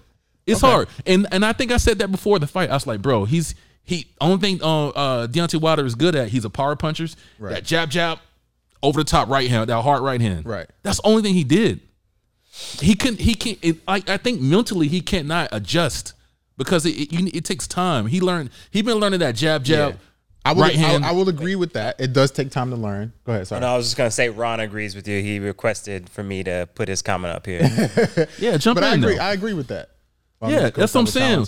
I'm not saying he was a bad fighter or anything like that, but I think that he's been learning that same techniques for years, and it's cemented in his brain already. So that's all he knows. So now you got a small amount of time to learn to adjust to this fighter. You know that you got to learn. You need more than just that jab left right hand. Right. With Tyson Fury. You know what I mean? Fair. So now he just came out doing the same thing, but he just added a jab to it. Added a jab to the body shot. Yeah. The body shots. That was the only thing that was different. I'm not disagreeing with you. I agree with everything you're saying. My only point is, though, that a jab is like fundamentally the most important thing. So the fact that he was using it, I thought was a big change. But to the body, it wasn't a jab to the face. He was using it to the head as well. But I digress. Mo, let me hear something, bro. Tell me something good, brother. All right, so let me start off with so Deontay Wilder started boxing late in Alabama. Alabama's not known for boxing. It's known for football and basketball. So he tried football, tried basketball, couldn't make it. So start boxing. boxed for a year and a half, won the Olympic trials. After 2 years, won the bronze medal in the Olympics. After 2.5 years, turned pro. So think about this, right? So imagine if we're hockey players and we're about to get drafted, and we just started playing hockey, and they're like, "Hey, man, these three, they can skate fast, and when they hit the puck, it goes flying hard. They don't know much, but man, whenever we get the puck, like they might score, but they might not." So, what skills would you want Deontay Wilder to learn when he was an anomaly? He was tall, long, lanky, could punch, didn't have enough time to learn the skills because he was thrown to the wolves. He won the Olympic trials after a year and a half of boxing. You know what I'm saying? Like, think about that. And then after 2.5 years of boxing, he wins a bronze medal. I mean, after 2 years of boxing, he wins a bronze medal. Coming from Alabama. Then he goes on to win a world title in boxing. So pretty much by the time he turned pro, people that he was fighting had so many more years of experience on him than him. So if you look at most boxers, by the time they turn pro, they've already been boxing for 10 to 12 years. Right.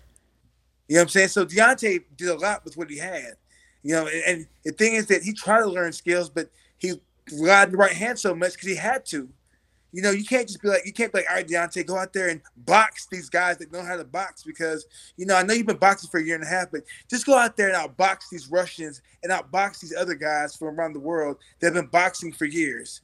It's not going to happen because if you watch Alexander Usyk when he fought Anthony Joshua, that's what Joshua tried to do. Joshua tried to go out there and outbox a better boxer. It's not going to happen. You know what I'm saying? So Deontay Wilder's coaches knew, okay, Deontay Wilder ain't going to be the best boxer, but we can teach him a few things to land the right hand. And that's what they did. Deontay Wilder, everybody Deontay Wilder fought, he dropped at least one time. Yeah. Think about it. Yeah, I agree with you, and I disagree as well. I mean, I agree with what you're saying, but I only thing I disagree with, you say he hasn't been doing it, but he has, because he's been beating the shit out of everybody except for Tyson Fury. Go ahead. Tyson Fury grew up. Okay, Tyson. Think about this, right? You're comparing Tyson Fury to. Okay, Tyson Fury's like a Mayweather, like a Michael Hunter. Meaning, Tyson Fury grew up in with a family of boxers. His dad boxed, and his uncle boxed. Tyson Fury's uncle trained him. So imagine if you grew up in a household of boxers. Now you have Deontay Wilder, who grew up in Alabama with no boxing, tries football, couldn't make it, tries basketball, couldn't make it. Now all of a sudden, like, hey, you want to try boxing? Okay, let's try it. And he goes to a tournament and wins because he knocks everybody out. Well, Mo. And then he goes to another big tournament, wins because he knocks everybody out. Then he goes to nationals, wins because he what? Knocks everybody out. Then he goes to the Olympic trials, and he wins because he knocks everybody out. And all these guys have had decades of boxing compared to him. But you Mo, go ahead. I'm sorry to cut you off. But on this show, this is what me and Sunni argue, and we about to get in an argument right now. There's no fucking excuses, bro. At that level, it's no excuses. It's not. I know. Well, he's not making an excuse. I know understand what what he's though. trying to say, but he's giving context to what has happened For sure. Yeah. Think about that's like me saying, "Hey, Usain Bolt, I know you're fast. You're Olympic champion. All right, guess what? We're gonna put you at punt return. So go out there in the NFL and start returning punts. How do you think you're gonna do catching punts? Hey, you talking about? No, but that's the same thing. Think about this, right? Usain Bolt is just fast, but he never tried catching punts. Deontay Wilder was just big and could punch. You know what I'm saying? So he threw him out there, and he just happened to win because he was big and could punch. You know what I'm saying? So if you take that same rationale, if you put Usain Bolt in the NFL, he would do horribly. I disagree. I disagree. Come on, son. Because now you got to teach. Not easy, dog. Hey, catching punch not easy. I disagree with you. Let me tell you why I disagree with you, both of you guys. As black people, we can do anything. We good at everything, motherfucker. We the best at everything. Can you swim? I can. I can swim. Yeah, I can swim. You swim. I can swim about a couple of laps. I'm talking about this. Can you save somebody's life? No. I probably can. No, not problem. You know if you can. You know problem. Hey, I will say this. I would say this: you put a black person in some swimming, we'll figure it out, and we'll be the champion within a year. Nope, you'll be drowning. Jamaica and St. Lucia, Virgin Islands are islands, right? Black islands, and they ain't had no Olympic champions. Hey, because they don't like swimming. No, they gotta swim. They're not island. Hey, I guarantee you, I go find one of them bad boys and put them in the Olympics. You know what I'm saying? But I agree with you because I would say this, man.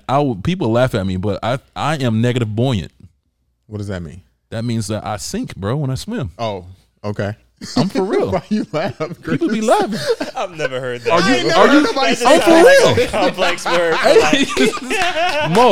Mo, do you swim? Are you negative buoyant? Look, I think that most dark skin tend to be negative buoyant. We just sink. Thank you, bro.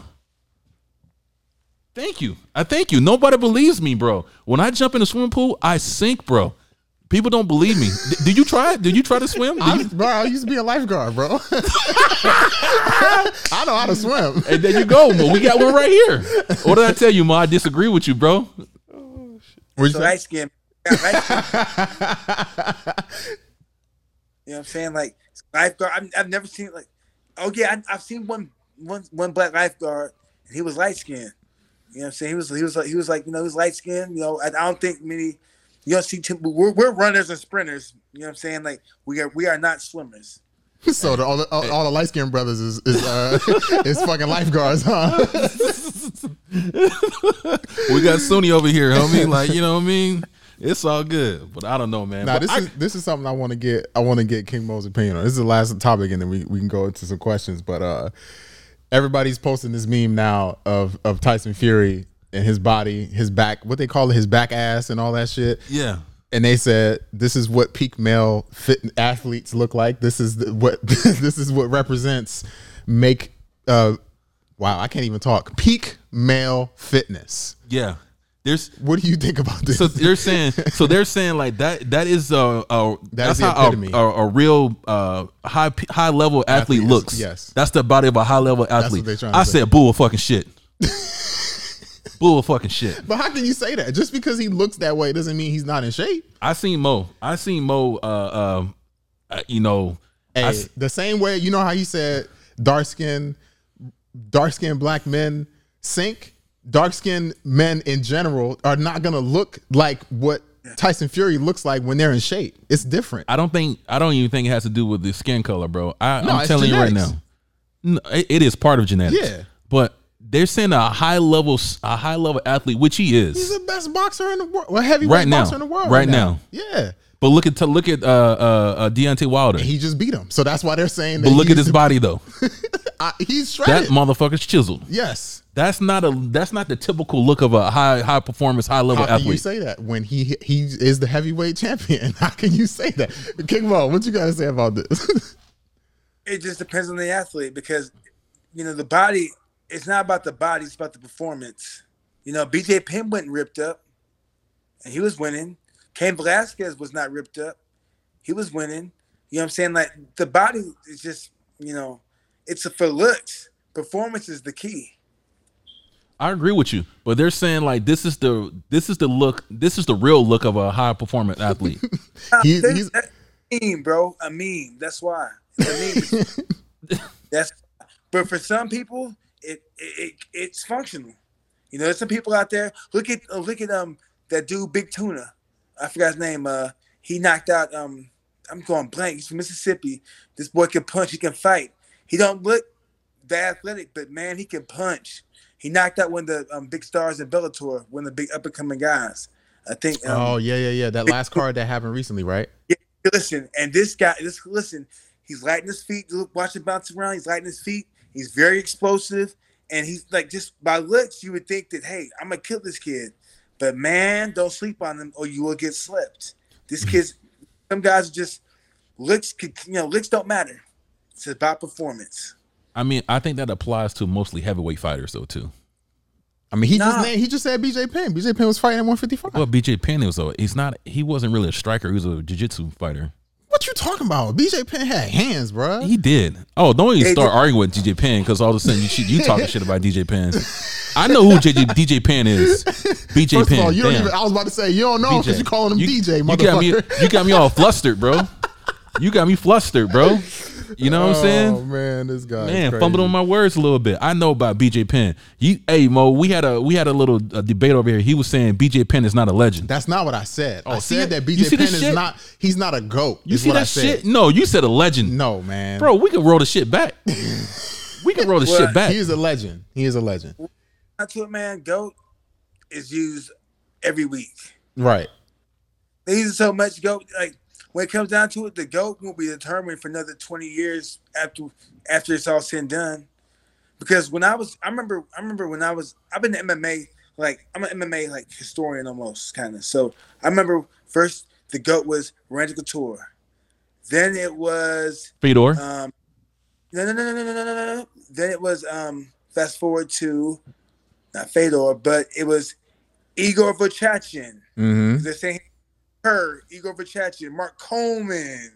Then it went to Randy Couture. After Randy Couture got beat, Fedor. You heard Vanderlei Silva. They're saying Shogun. Even one point, Keita Yamamoto was brought up there.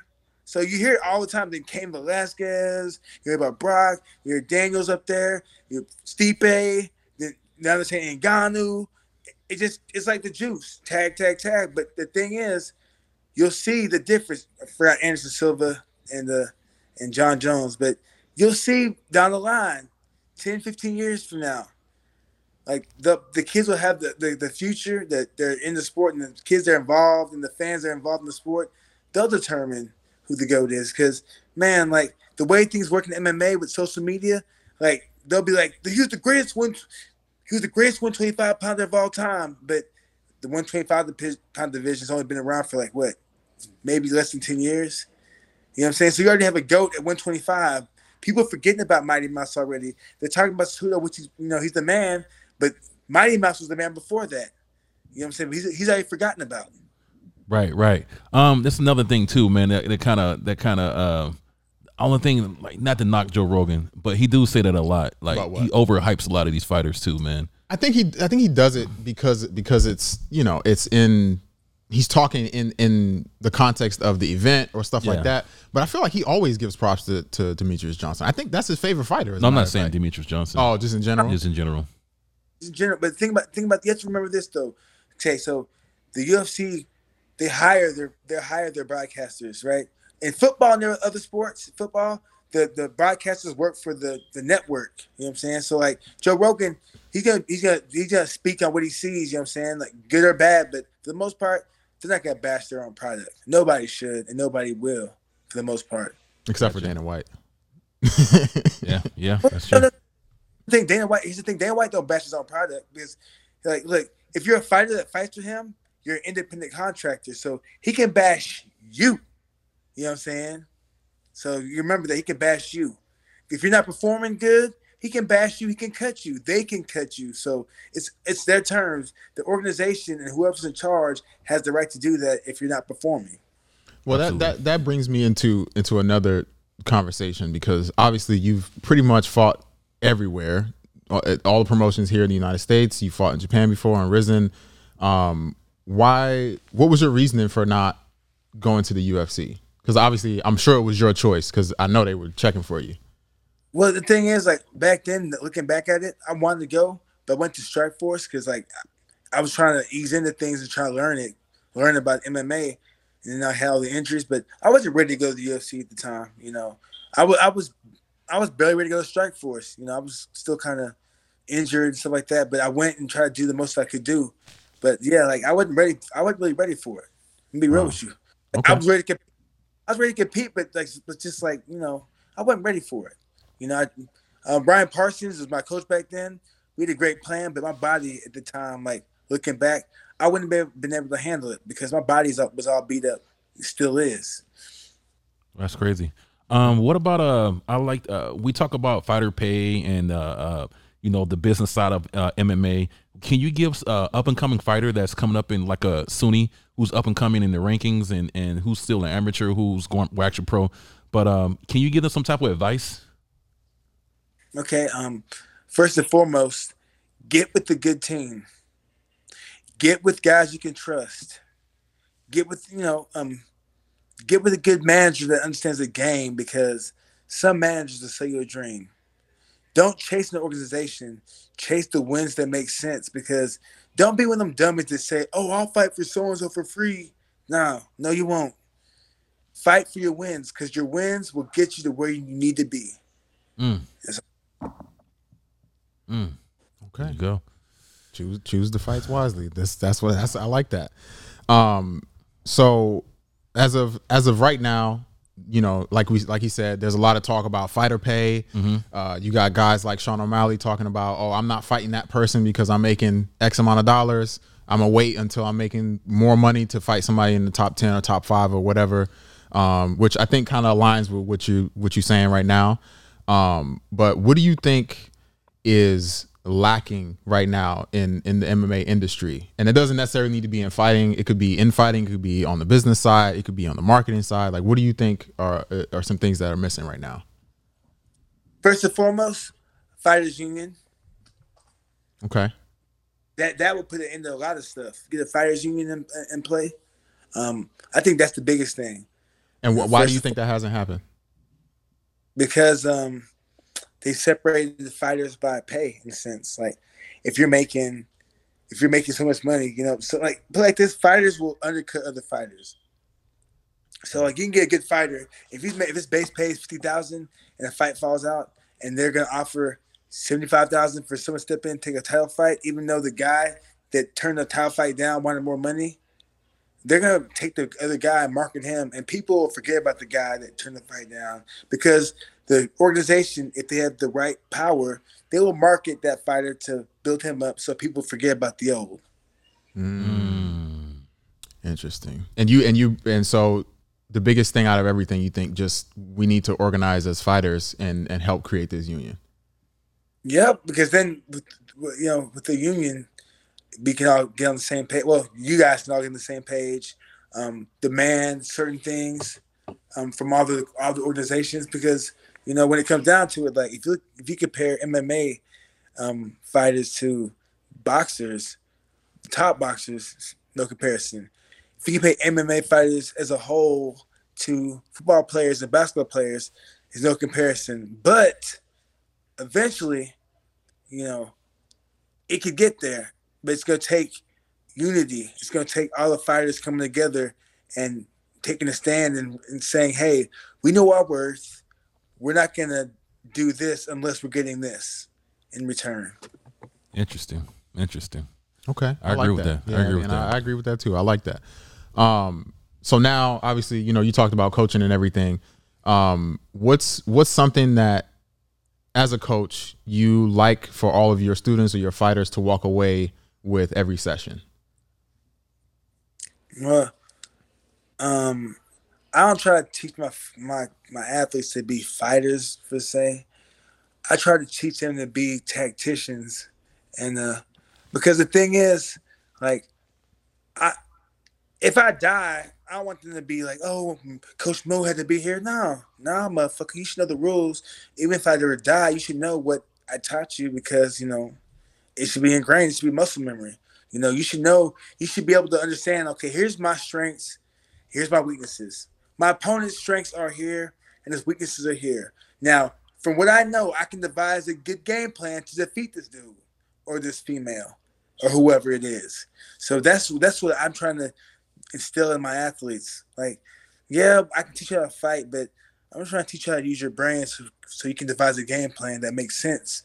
Because game plans make fights so much easier. Absolutely. It's dope. 100%. And I'm going to be honest, I think that might have been the first time I heard a coach, like, on an interview say something along the lines of, basically what you're trying to say is that you're trying to increase your fighters' fight IQ so that they can think for themselves. Yep. Yeah. And I don't think a lot of coaches even think like that. Yeah, it's not a video game, so I'm like, look, like again, I'm a coach, so I'm from the outside looking in. So I know what I see. I don't know what you see. I can assume because I've been in there that you probably see this, this, and this. So I can calculate and give you my input on what I've seen and what I felt and what I've seen with you in practice and what I've seen by studying you every day. And it's just like it gets deep because like you're coaches, but then you're multiple things besides the coach. Right. It's a lifestyle in a sense. Right. Okay. I think right now you said you were coaching Valerie Lareda and who else? Whew, that's all he needs to talk about. That's all. Isis Verbeek, Jairzinho Rosenstruck, Johnny Eblin. I'm helping a lot. For the most part, I just don't really coach one person. Mm-hmm. I'm a person that helps whoever that needs help. So like if you're at the gym and you need my help with something, I'll help you. I don't gotta be in your corner, but I'll help you to where you understand what you need to do. I ain't gotta be there. You know what I'm saying? Like I worked with Amanda Nunez quite a bunch, and she's sharp. I don't need to be in her corner because she knows what to do. I got a question for you now, because I know it's late over there too, man. So we're gonna keep you too much longer because it's like 10 o'clock over there. Do you think? I'll need to hear your opinion on this. Since you brought up Amanda Nunez. Do you think that these female fighters can beat male fighters?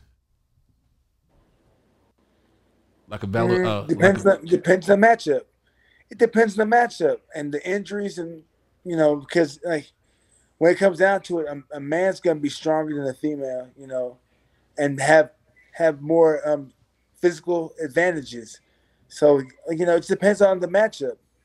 Like if a man can fight a guy that weighs 115 pounds, yeah, she could probably beat him. But with me, I'm not the type to think about those mythical matchups because they make no sense to me. It might happen one day. Nah, it ain't gonna happen. It's already happening. Don't start. You see, hey, he about to get us canceled, bro. Man. Don't get canceled.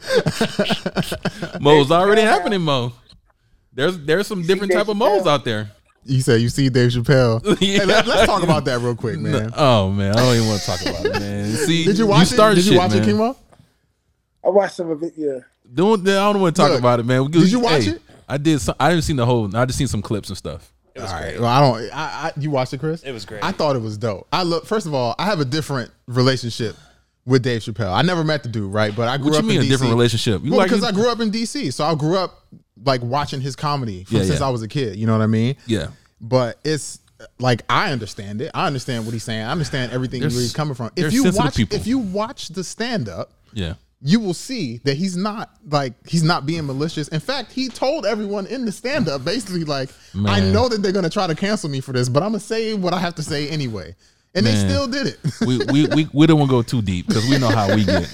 We go down a rabbit hole. We gonna go down that rabbit hole. All right, we can. Do we have any questions before Mo leave, man? Because like I said, it's probably 10 o'clock over there, and he probably got to go train tomorrow. Do we have any questions from the people before we leave? Let him go. Nothing so far. I have a question for you, King Mo. Now that you're retired and you're not fighting anymore, not competing anymore, what is your training schedule like? Are you still training? Are you still working out? Are you still doing jiu-jitsu, boxing, anything like that?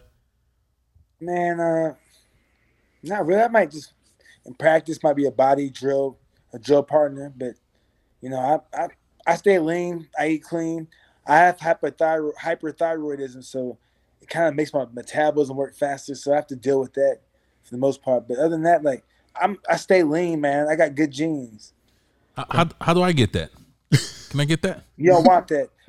Look up Jet Li. Type in Google Jet Li and hyperthyroid. You'll see it ages you, man. I'm seeing all these grays in my face and my beard, man. Stop, bro. Man. Stop, man. Yeah, I got more grays than you, and I'm old. I'm younger. He got grays over here. He be trying to dye his shit. You know what I'm saying? Just for men all day, baby. Just for men. I tell you, hey, one time I asking Mo, I was like, I need some diet expert advice. And I was like, bro, what do you eat? I said, bro, I love hamburger. He said, I never ate like outside, like in a restaurant, like fast food before. What? Is that true? It's crazy. Man, what are you talking about? Not me. I eat all the time fast food. Oh, bro, that's what you told me, bro. That's what you told I'm not me, the man. joking. Listen. Popeyes. The Popeyes fish sandwich. The Popeyes chicken nuggets. Bro, oh. Bonchon. What's your favorite Korean fast fried food? Chicken is good. What's your favorite You know, fast food? My favorite fast food? I don't know because it changes, man. What you I know. find yourself eating a lot right now? Crawfish and shit like that. I love crawfish and shrimp. Yeah. That's Korean what, fried chicken. Korean fried chicken. Put a Bonchon. You think I'm playing? BONCHON. Bonchon. Bonchon. That's my spot. man, this dude told me, bro, like, I never ate fast food before. I was like, oh, shit. I need to get my life together. Bro, you know, for a long time, I never had McDonald's. What? I never had McDonald's for a long. I think it was last year when I had McDonald's for the first time. Last year. It was good though, wasn't it? Hey, that shit was good, man. Them fries are fucking dank, bro. Those fries are hitting, man. I ain't gonna lie. But the reason why I didn't eat those, because, you know, you hear all these, this is like the most unhealthy shit. And, you know, my mom we never like bought food outside. She always cooked. So I never had to fucking eat McDonald's. But, you know, I came out here and I started eating In-N-Out and shit. Oh, before we go, what I want to know this from both of y'all, since y'all both like to eat. And Chris, you can chime in too. What is the best burger place you think? What's the best burgers you ever had? Me and you had this conversation before, Courtney. Best burger. That's hard, bro, because I like some burgers, bro. Well, you think about it. King Mo, what you think? Whataburger or Shake Shack? Whataburger or Shake Shack? Really? Okay. Before I say anything about that, Chris, what you got? Everyone says In-N-Out, but for me, I don't know. I like Wendy's burgers.